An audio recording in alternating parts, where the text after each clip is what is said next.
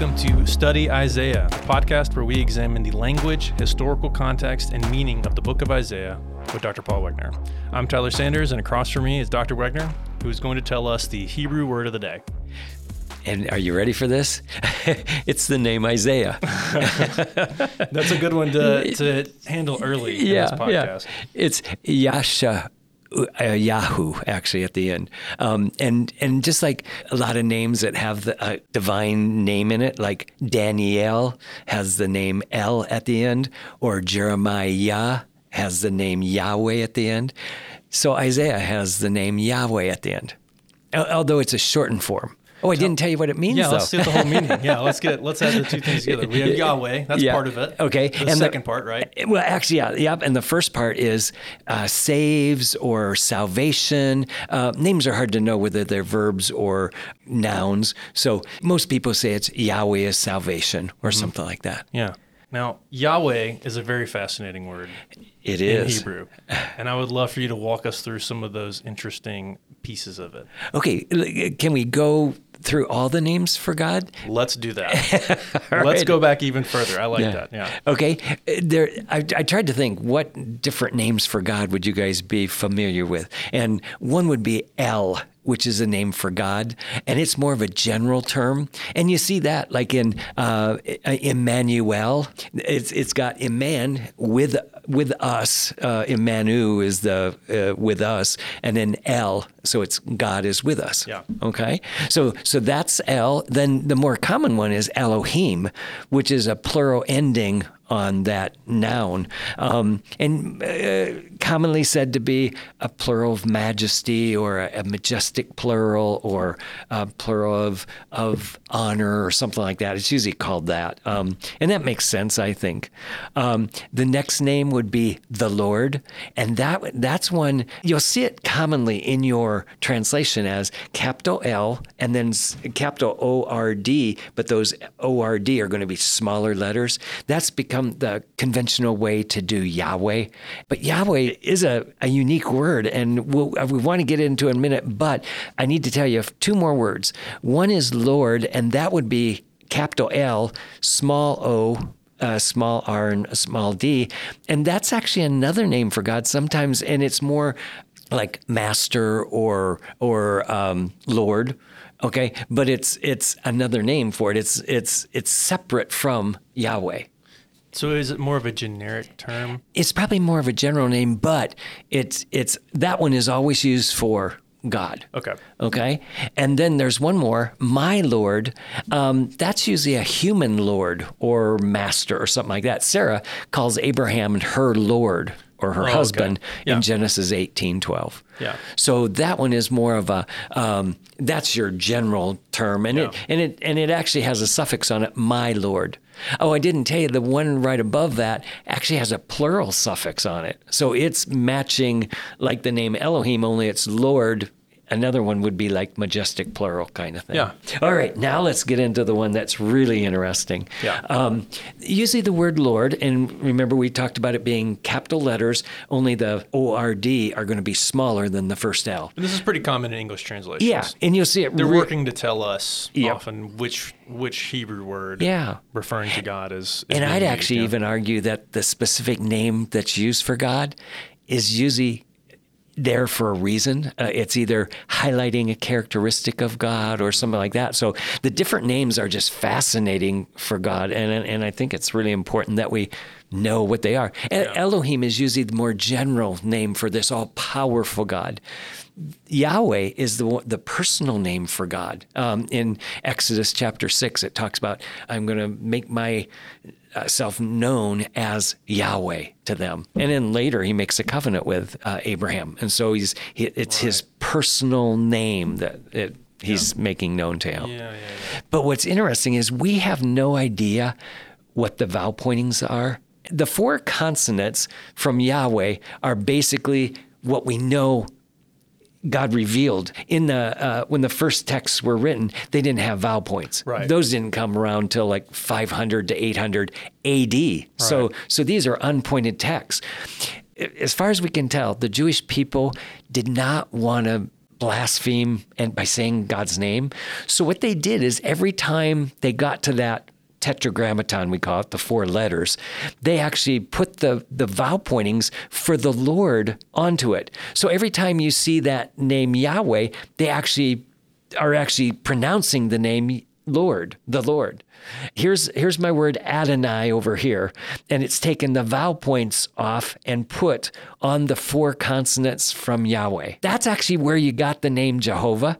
If you take the yod, in German, the yod is a J, then you have a schwa, which would be like an E, then you have an H, then you have an O from the holem there.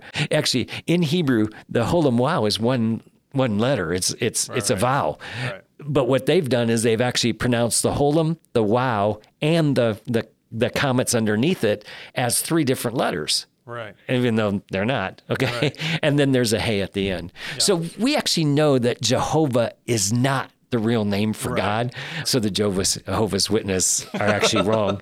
But instead, so what that is, it's a made up name, so that every time they got to the tetragrammaton, they would say the Lord rather than what his real name was. So in actual fact, we really don't know how to pronounce his name. Yeah. They're getting to it, and when they're reading it in Hebrew, they're seeing the consonants for Yahweh. Yes. But the vowels for Adonai, essentially. Yeah. And that kind of clues them in, say this, Adonai. Yes. Yep. So that you don't accidentally blaspheme. This is called a perpetual chore. They're always pronounced this way. Okay. But in actual fact, there are other ones that they do this commonly in the well, I wouldn't say commonly, but they do it regularly in the Hebrew text. If they want you to pronounce, you see what the consonants are, but they want you to say something else. They'll put the vowel points of the other word on there, and that does happen other places. So it's not like this is unique. It does happen other places. Yes. Yeah. Okay. And so when this fits into Isaiah, how exactly is that working? Is it using a shorter version of Yahweh? Yes, it is. In fact, names can actually do that, and quite often. So if you look at like Isaiah is really only pronouncing the yod and then an A vowel and then the hey, but his name is Yahu at the end. So in actual fact, it has a shurik at the end, or a U vowel, even though that's like the next shortest way to say it. And then so you've got it just the first 2 letters, then you've got it with the vav on there, and then you can say the whole name Yahweh. Okay. So it's interesting. A lot of times the names do have the Yahu on it, even though most of the time we don't pronounce that. Yeah, we just pronounce it with like a, I don't know if that's a hard H, but we end it on an H sound. And we were talking about this. I'm not exactly sure why we don't pronounce the U on the end. Isaiah, we could have done it, but we usually don't. For some reason. Yeah. And I've seen that. I've seen those shortened forms on coins too. They just have where God's name is there, it just has 1 or 2 of the letters. Yeah, usually 2, not 1. Yeah. And it just kind of clues people in. This is what they know that a yod hey means Yahweh. Yeah. Okay. Yeah, it's an abbreviation for it. Okay. Yeah. So that's our names for today. That's good. That's good. Let's do it one more time. Okay. Let's pronounce the word of the day, Isaiah, in Hebrew one more time. Okay, let's go back to it. Get it. Yeah. All right. So it's Yasha Yahu. Yasha Yahu. Yeah. And then now we would say it Isaiah without the U on the end. And it is Yahweh is salvation. Or potentially Yahweh saves. It could be the that verb too. version. Yeah. And I'm assuming that his name is important to the context of the text, right? Because in actual fact, God does save. It's going to take a lot longer. You remember we talked about last week about, I think the theme of the book is, will Israel ever obey? And I think the answer is yes, but it's going to be a lot longer time down the road, and it's going to be a lot fewer. It's not going to be the whole nation. It'll be a remnant from them. A remnant, right. So it does fit the book really well. Well, that's good. And I think that will help us get into our next segment where we start to discuss, before we get into the actual meat of the text a little bit, we're going to get into literary techniques that we're going to be seeing used a lot. So I think the first one you have for us is parallelism, or actually you call it Hebrew parallelism. This is all over the book. Not every place, because there are narrative sections, but Isaiah mostly is like a a semi-poetic format. So you'll see a lot of Hebrew parallelism. And usually you can tell it by, there's 2 units, and usually the second unit will say almost the same thing as the first one does. Look at that first one. An ox knows its owner, a donkey his master's manger. Right. See, okay, so you got different animals, but they're basically saying the same thing. Yeah, they're relating the same way. Yeah. The other one, but Israel does not know, my people do not understand. See, there it's real clear. Israel is my people, and they don't know, they don't understand. Now, each one of those words are just have a slight different connotations, but it's really trying to get at that these are saying the same thing basically in 2 different phrases. And sometimes, like at the bottom one, I've got 3 phrases there where it does. So you usually have 2, but sometimes you will have a third one that also says the same thing. And I wanted to make sure you could see that they do a variety of them. And you can see they have abandoned the Lord. They have despised the Holy One of Israel. They have turned away from him. Yeah. So every one of them's basically saying the same thing. And in this way, this repetition, these parallel thoughts, is this to kind of hammer in a point, to emphasize a point more? It probably is. I mean, I'm sure Hebrew parallelism was. I mean, think about this. This is going to have to take a writer some time to consider how you're going to say it, and how you're going to, the second unit, how you're going to advance it or something. And usually, I mean, there's 2 different kinds of thoughts on this. One is that A equals B. So the first unit thought and second thought equals, and there is some, they call it synonymous parallelism, and that happens in the biblical text sometimes. Yeah. But almost all of the time, when you use a different word, it's going to have different connotations. So it's either going to highlight a different element or take it a little deeper than the first one. So the second way that people have tried to explain parallelism is A and what's more B. So it's the first unit, and then the second unit takes it a little further. Like these ones, I'm not sure would do that. But look at verse 4. Alas, sinful nation, people weighed down with iniquity. So that weighed down with iniquity is probably highlighting a little more emphasis on what's happening to them. Or maybe illustrating even. Kind of giving you how. Yeah. So that's why people have said A and what's more B. So it advances that idea just a little further.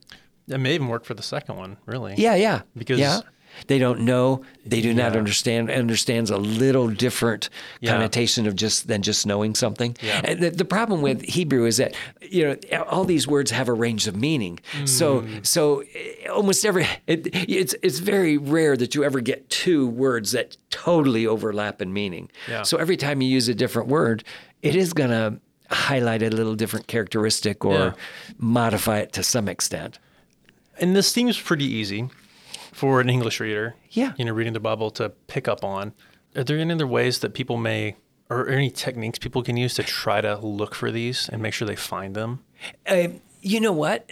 Often a good Bible translation will put the lines in a certain way so that, like narrative, will just keep running on the lines. Poetry, usually they try to highlight the balance in them. So right when you read your English translation, you'll see right away that the author, or the publisher, whoever they were that put those connotations in there, were trying to help you see what they were doing. Yeah. So that is, I think that's your easiest way. Just go to a good Bible translation that will highlight that. Yeah. But I think then the next way is just be aware of it. I mean, because if you practice this a little, it'll actually really help you. I'm teaching Psalms at my church, and it really does help them to understand, they've said something again, but now that's said in a slightly different way, but it's still trying to tell you the same idea. And so I think that's really helpful for people. I imagine it would be helpful just for people to know it's purposeful. Yeah. Yeah, right. Just so you're not kind of like, man, why do they keep breaking saying this the up? same thing? Like, why, and that's true. Like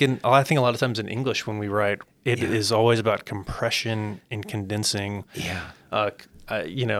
Perhaps not in poetry, but in this case, this is a purposeful technique to highlight a point, really. But you said maybe not in poetry, but in actual poetry, isn't that what the core of what poetry is all about, Yeah. trying to pack as much into That's true, yeah. a set number of words as possible. And I think that's what the author's doing. I mean, Yeah. I'm amazed. Yeah, that's a good point. Because you couldn't just rattle this off. It would seem like it seems like you'd have to think about, okay, what am I going to say the second one? Now I realize God is guiding him, but he's using the author's words and all that to get that parallel understanding. And do you think there's a connection to like potentially using this in an oral tradition, kind of being able to speak it and hear it, making that a little bit more clear? Yes, I'm convinced that's what it's for, because I mean, usually, a lot of times when we're talking, we don't always catch maybe what the person is saying. If it's said in a slightly different way the second time, the person's going, oh, now I get it. And so maybe that's partially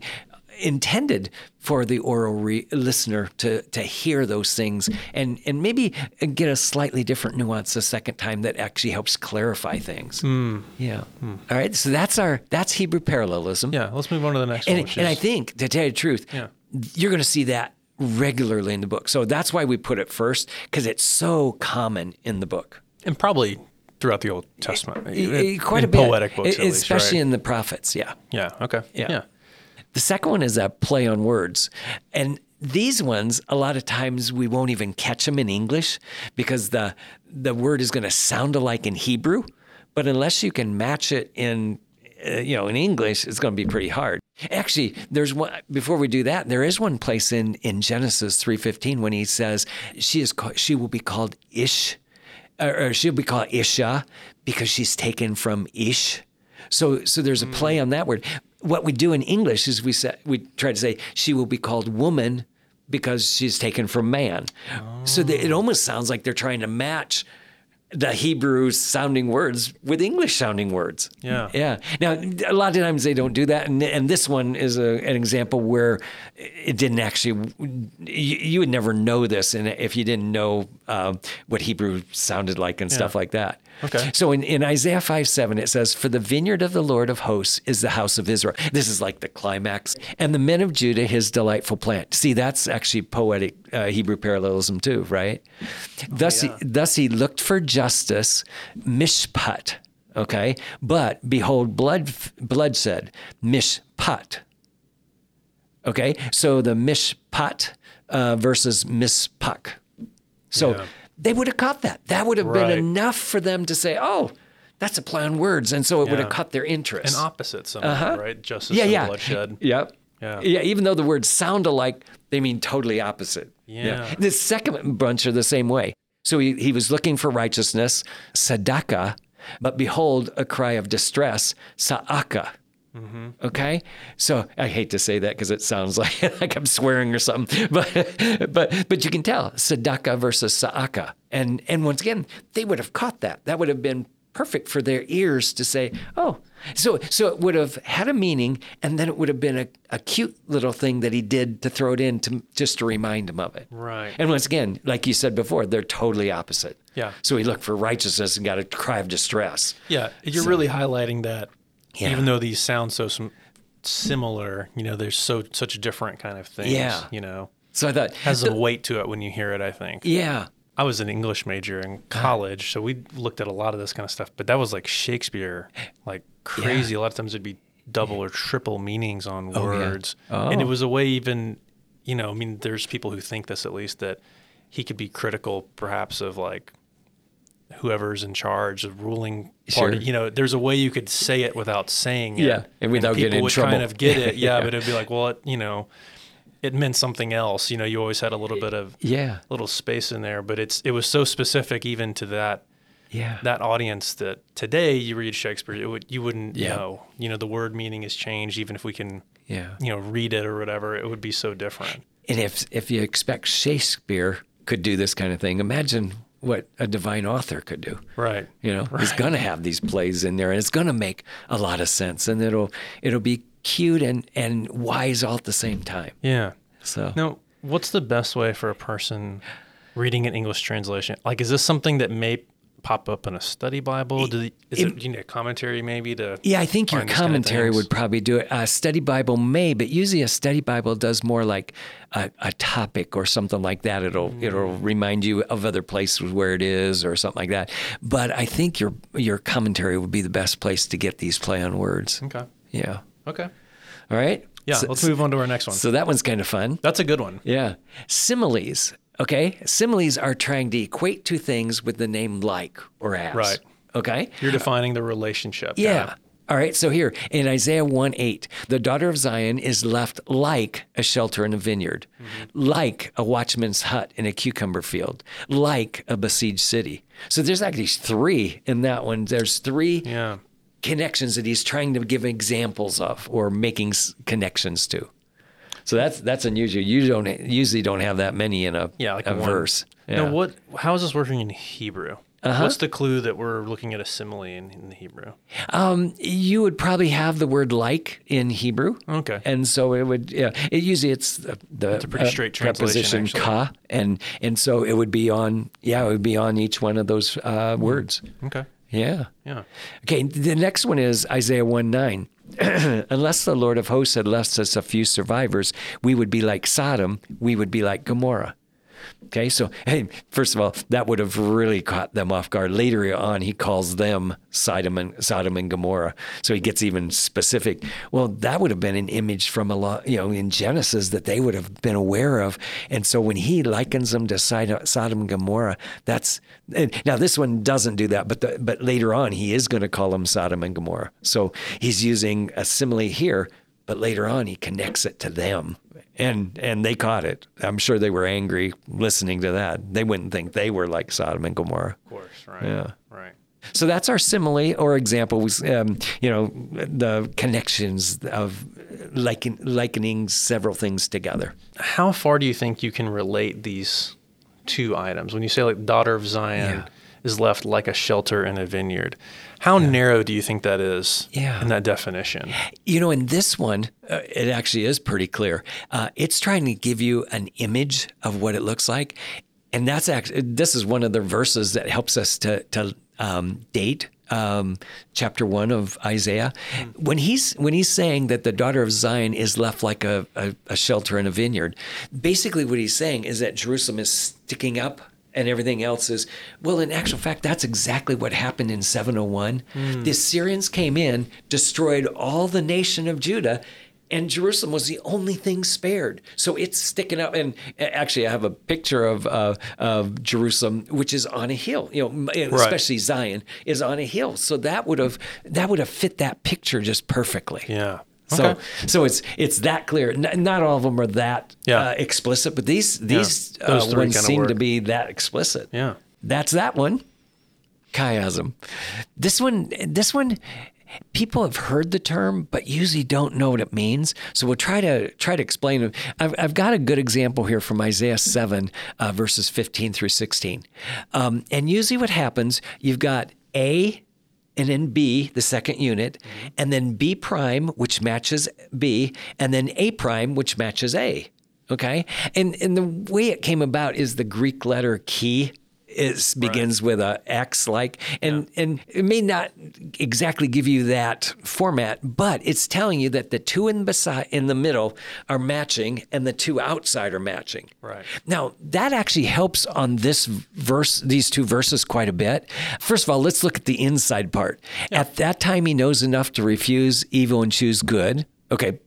For before the boy will know enough to refuse evil and choose good. Those are clearly matching. Yeah. All right. So that means that A and A prime are matching, and that's the part that you would never know. Right. So look what it says. He will eat curds and honey.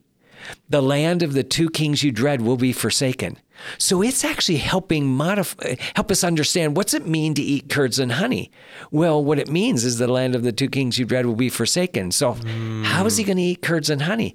Well, in the context, it's talking about, at least I think, it's talking about when Syria and the northern kingdom, Israel, are destroyed, this child will be eating curds and honey. So the land of two kings you dread will be forsaken. That's Syria and Israel.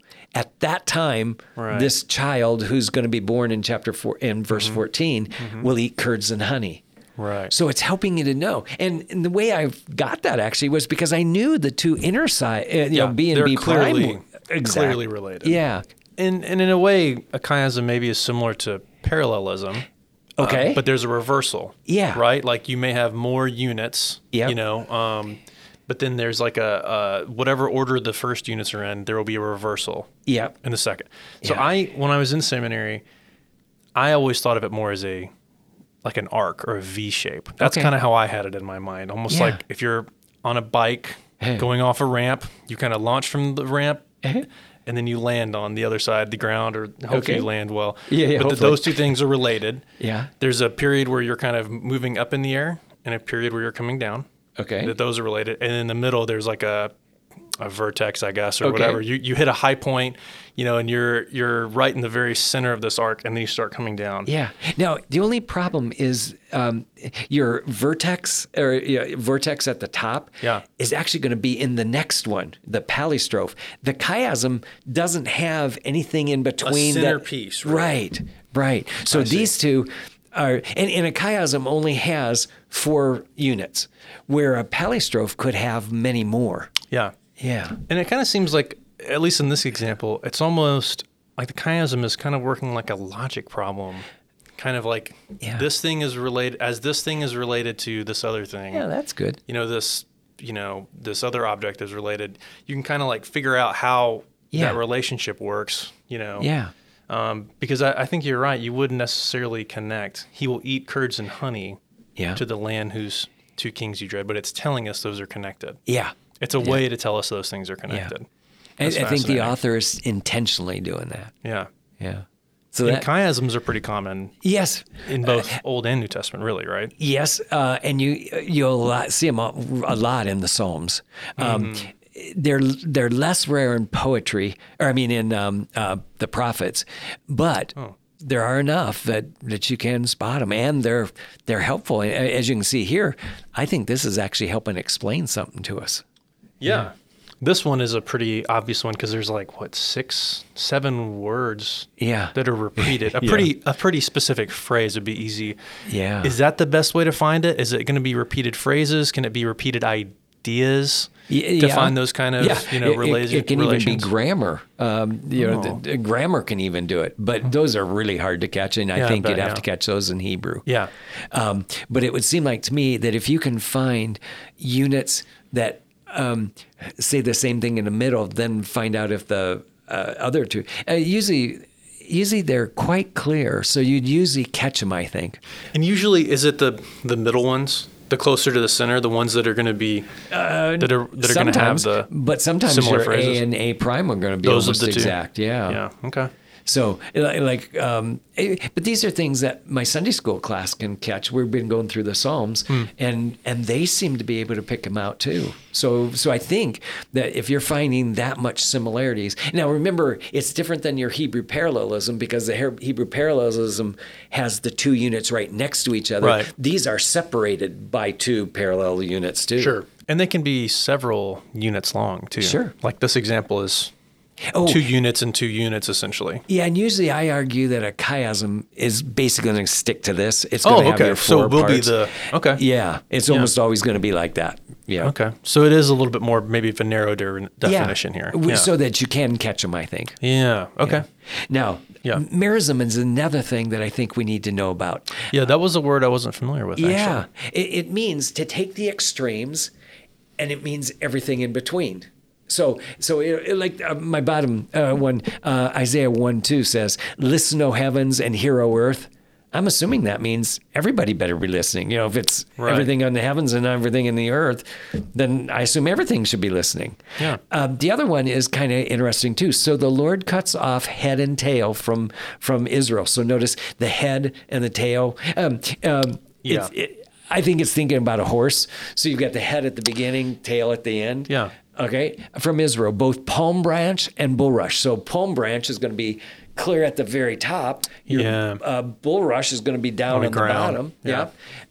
So I think it means that he's going to cut off everything from the head to the tail and from the palm branch to the bulrush. So that means everything, I think. The whole thing. And then it actually helps clarify it. So in verse 15, it says, and the head is the elder and honorable man, and the prophet who teaches falsehood is the tail. It defines them. Yeah. And I often say, I don't think it means the tail. It's what the tail's connected to. Right. But can you see what he thinks of a prophet that's telling the falsehood? Yeah, right. Because it's so deceptive. They think that this guy's speaking for God, and he's not. Right. And so I can see why he'd be the lowest of the low in God's mind. Actually, I found another good example. Yeah? Isaiah 7:11. I can't really take too much credit for this. I got it in your commentary. That's all right. Make it as deep as Sheol or as high as heaven. Yeah. That's a good one because that's so obvious, the extremes you have there. And I think kind of like, heavens and earth, it's like in the, what's not included in that. In the context of that passage, he's asking Ahaz to request a sign from him. And he's saying, it can be anything, as high as heaven or as low as Sheol. Yeah. That's amazing. That's a gracious God, isn't it? That's willing to give him a choice of his sign, and it can be anything. Right. So I thought that's amazing. And so how is this functioning? Is this kind of like an illustrative, kind of like, obviously it's more than to bring color into the text, but is it a way to kind of maybe bring something, a very real kind of metaphor to it, something concrete? Well, like your first one, where God's coming in and cutting off the head and the tail, he's going to wipe out all of Israel. Now, except the remnant, but it's going to be serious punishment that he's got. And so I think that's to remind us, this is going to be a serious punishment that the nation's going to go through. Right. All right, let's go for the next one. Here's palistrophe. A palistrophe. There's more in the biblical text than you think sometimes, and this was the first one I found. So it was, in my mind, this one was one of the clearest ones. But then later I found one in Isaiah 1, and I think I can show you that too. Okay. But look at this one. It starts with a song of the vineyard. Okay. And that's in Isaiah 5. Yeah. So this is part of that subsection, Isaiah 2 through 12, yes. Right? That's one of the bigger sections in there. This is a portion of that. Yep. And we're going to go from 5 to 12?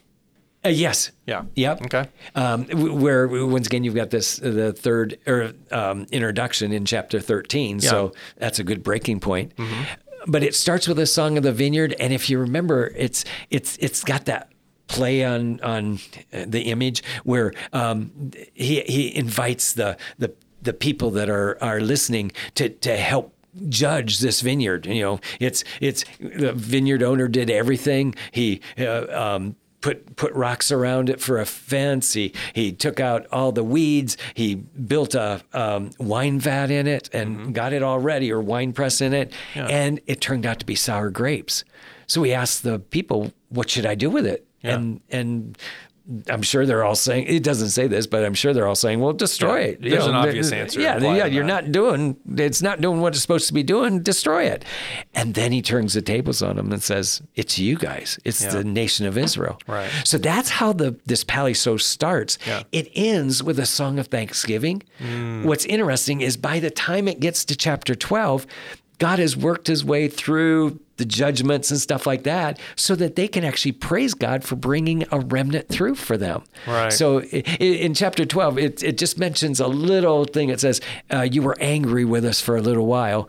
And then he just starts praising God for delivering them and offering them salvation. So it's really interesting. Starts off with a real bad picture, ends with a just amazing psalm of praise. So we've got a beginning and end. Yep. Related. Yep. Sounds like we're getting into something kind of like a chiasm. Okay, good. And so this would be, a palistrophe would be something like a form of a chiasm? Yeah. Is that kind of what to describe it? I sometimes say it's an extended chiasm. Okay. Only there's one more thing. There's something usually in the middle that these things balance around, which that's not in a chiasm usually. Okay. Yeah. So it's, I guess you'd say it's a more specific kind of chiasm, or figure of speech. It uses some of the pieces. It's relating things. There's a kind of parallelism that's reversed, right? Exactly. As they move towards the middle. Yeah. So that part's like a chiasm, but what makes it different is typically it's longer. This this covers like 7 chapters, right? I mean, that's very long. Yeah. And then there's a there's like a high point in the middle. Yep. That's really what everything is leading towards. It's all about the middle. Yeah. A chiasm is more about either the ends, or it could be how those two things in the middle relate to each other. Yeah. But in this way, a palistrophe is always about the middle. Yeah, it's leading towards something in the center. Let's jump to that middle for a minute. Let's do that. Verses, if you look at it as chapter 1 through 9-7, and basically what you've got there is that's sometimes called the Isaianic memoir. Mm-hmm. And the reason is because almost all of it is in first person. Okay. Which is really rare in the book. There's only a couple other places where first person even occurs. Probably 5 altogether. Yeah. But that's rare to have a whole section that's in first person. Now, it is interesting. Chapter 7 is actually back to third person. But if you remember, we talked about Isaiah being a scribe, and that he pretty much wrote about the Chronicles tells us he wrote about the events of Uzziah. Mm-hmm. I'm thinking that chapter 7 is that Isaiah had already written about the Syro-Ephraimite War in his history. And so he took that, and in this stuff that's almost all first person, he just stuck that in because he had already written it. Mm. So it's by him anyway. And so I think that's how come you've got this third person in the section right in the middle of there. Yeah. Now, one other thing is, do you remember in chapter 6 is Isaiah's call? So sure.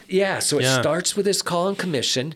He then goes to these 2 signs that are there. And then it ends in chapter 9 with this great thing about this Messiah coming.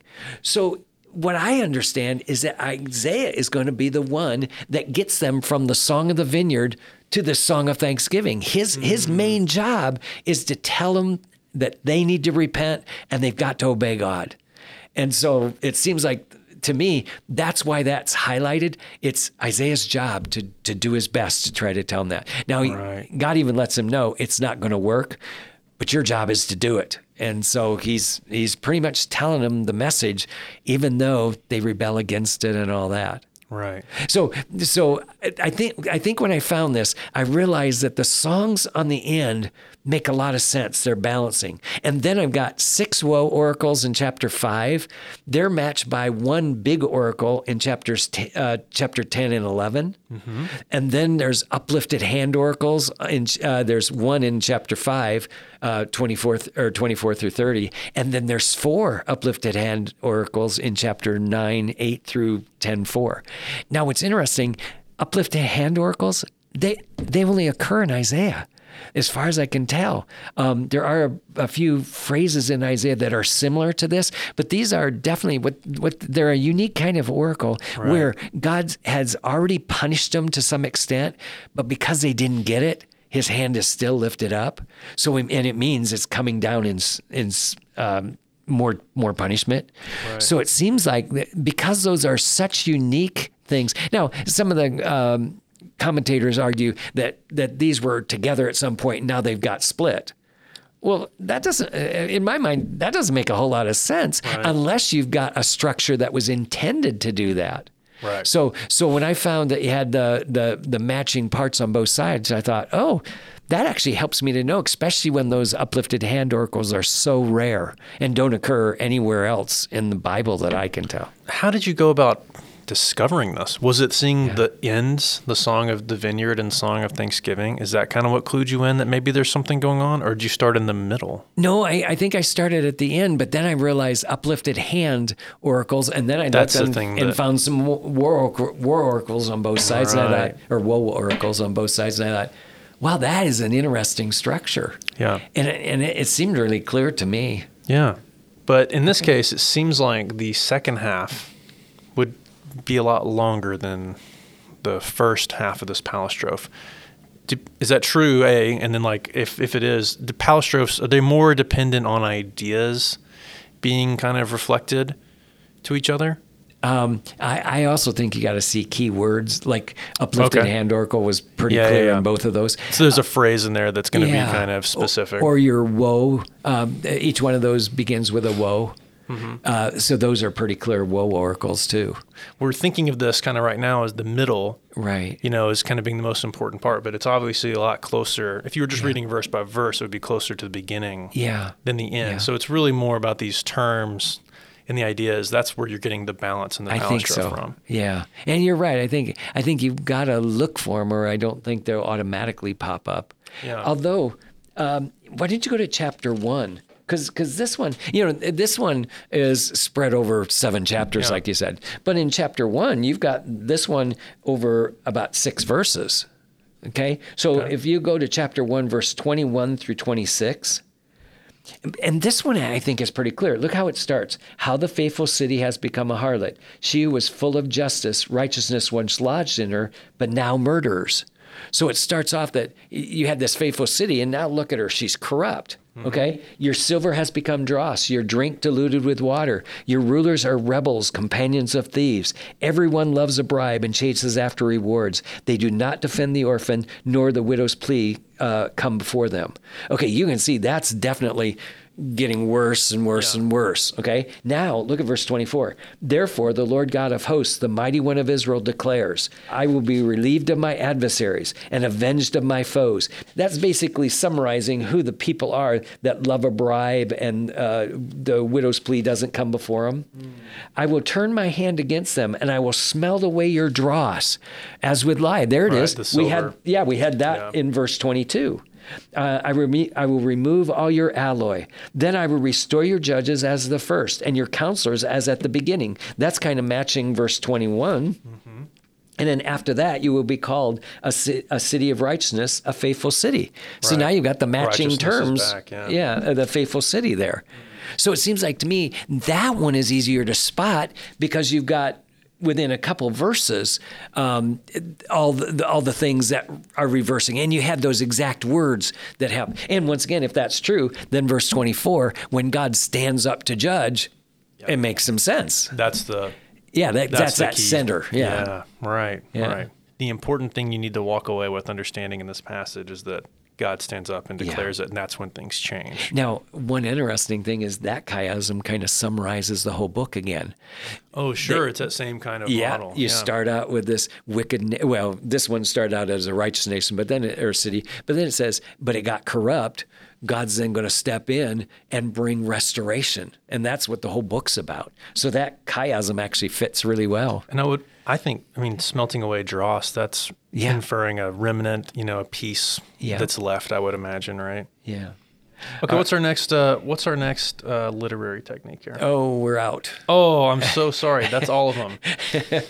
There's a lot more in Isaiah. Yeah, These sure are key ones we need to know. Yeah.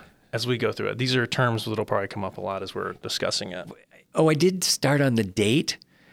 So I started to talk about the date of the book, the message. And that's actually going to be really important because chapter 1 remember I told you that verses 8 and 9 highlight that idea of Jerusalem being destroyed, Judah being destroyed, but the city is standing up like a hut in a in the vineyard. Or there's actually, it's 2 terms real similar. One's in a cucumber field and one's in a, But the date of the book actually helps you. So chapter 1, I actually think is dated to about 701. Mm-hmm. That means it's not the earliest thing in the book. Isaiah said, a lot of times the prophets start with an introduction that gives when it was being written to, and who was the kings at the time a lot of times. And so this one actually helps us. So you've got Uzziah, who's dated from about 792 to 739, somewhere in that time frame. So that means if you go to chapter 6, it says, in the year of King Uzziah's death. Okay. So let's say 740 round number. Okay. So now you know that probably there wasn't much that Isaiah had in the biblical text that's about Uzziah's time, because that chapter 6 is basically his call is probably like one of the first things in his life was his call. Sure. Right. So that would make sense. So if that was about the first time, then if you go to chapters Isaiah 37 through 38, because that would actually is probably the last thing that's in Isaiah's lifetime. Here's what it says. Then the angel of the Lord went and struck 185,000 in the camp of the Assyrians. And when the men rose early in the morning, behold, all of them were dead. See, we now know that's 701. Okay.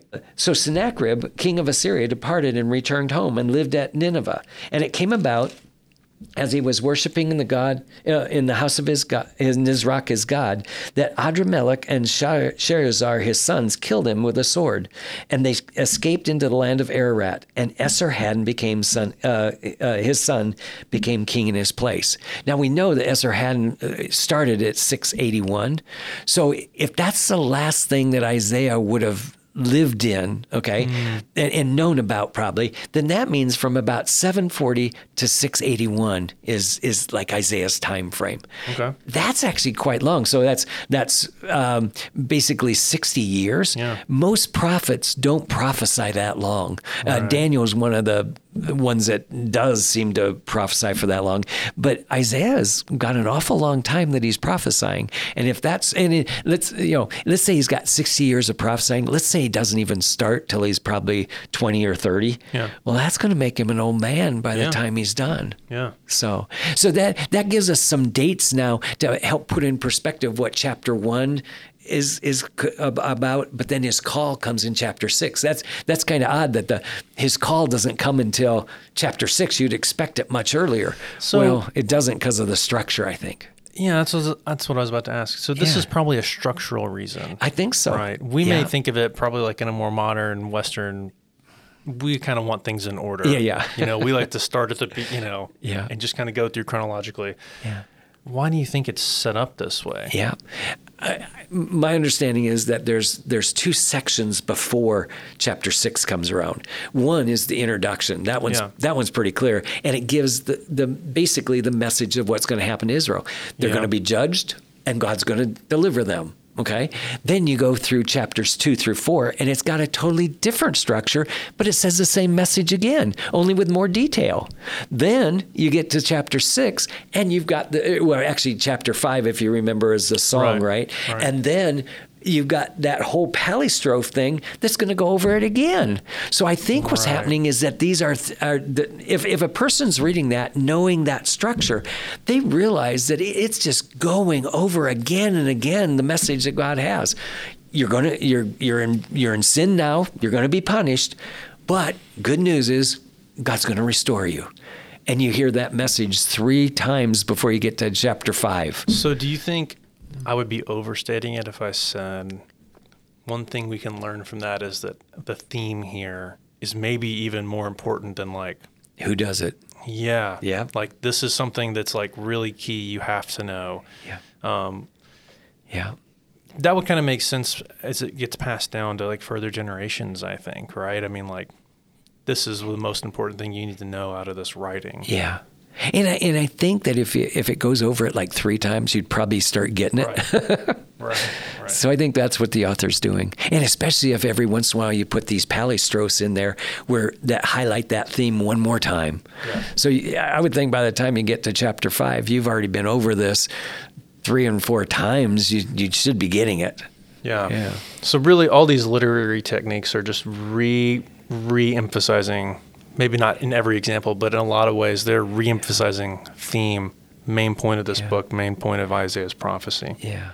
Do you have any recommendations for other resources people can access to learn more about literary techniques? What's the best place for a person who wants to know more about this to go? I would say commentaries should be able to spot these. Not every commentary will highlight these kind of things. There are other, maybe the easiest way is to maybe go into a book that actually talks about literary structures or literary technique, and just see, especially if it's in Isaiah. I think I've seen a book called Literary Technique in Isaiah. And I know there's a book on wisdom in Isaiah, wisdom elements in Isaiah. Okay. So there's a lot of times things like that. And I also know of another book that does like tree images or family images or things like that they highlight a theme that might also help us get some of these. Find some of those things. Yeah. So, but I think your best bet, maybe if you could just now know that these are things that you'd be looking for. Yeah. And if you I always sometimes go on the internet just to find information about what does it mean, and then where do you find them. And sometimes they'll have some examples maybe in Isaiah. I think some of these, probably about half, maybe a little more than half of these, you should be able to recognize in English, and maybe it's just kind of reading a little slower, kind of trying to like, don't take the step too fast of trying to figure out what this means. Just look at the text, look for those kind of patterns and stuff. Maybe take some notes. That'd probably go a long way. And maybe another book that would be really helpful. There's one by Watson on Hebrew poetry. Okay. And that one would be real helpful to see how does that parallelism work. And it's sometimes quite complicated, but I think that if you could catch the main parts of it, you ought to be able to spot that. Yeah, you get pretty far probably. Yeah. Okay. Can I just highlight one more time that idea of the history? If you know the history, the book makes a lot more sense. And so maybe kind of what I did in my commentary was to try to highlight some of the major times, like the Syro-Ephraimite War, what happened then? 701, what happened then? 586, what happened then? So if you know kind of the big structure, some of these things will make a lot more sense how they fit into it and stuff like that. So I think that might be your best thing is to get a little history under your belt and then start understanding, when are these things happening? Because if you know that in the year of King Uzziah's death, and that's actually Uzziah was actually a pretty good king, but at the end of his life, he went into the temple and sacrificed. Like a sacrifice, made a sacrifice he wasn't supposed to, and he got leprosy. So if you knew that, and then so here the human king just got something really bad happen to him, and now Isaiah sent to that time period. Right. So that really, here's in the year that King Uzziah died, God sends Isaiah. So it would actually help you to understand the history some too. So that's not just a historical statement. That's telling you something very specific, because they all know how Uzziah ended. Yeah. Okay, that's good. Well, thank you again for your time, and thank you to all of our listeners. And be sure to join us next time as we study Isaiah.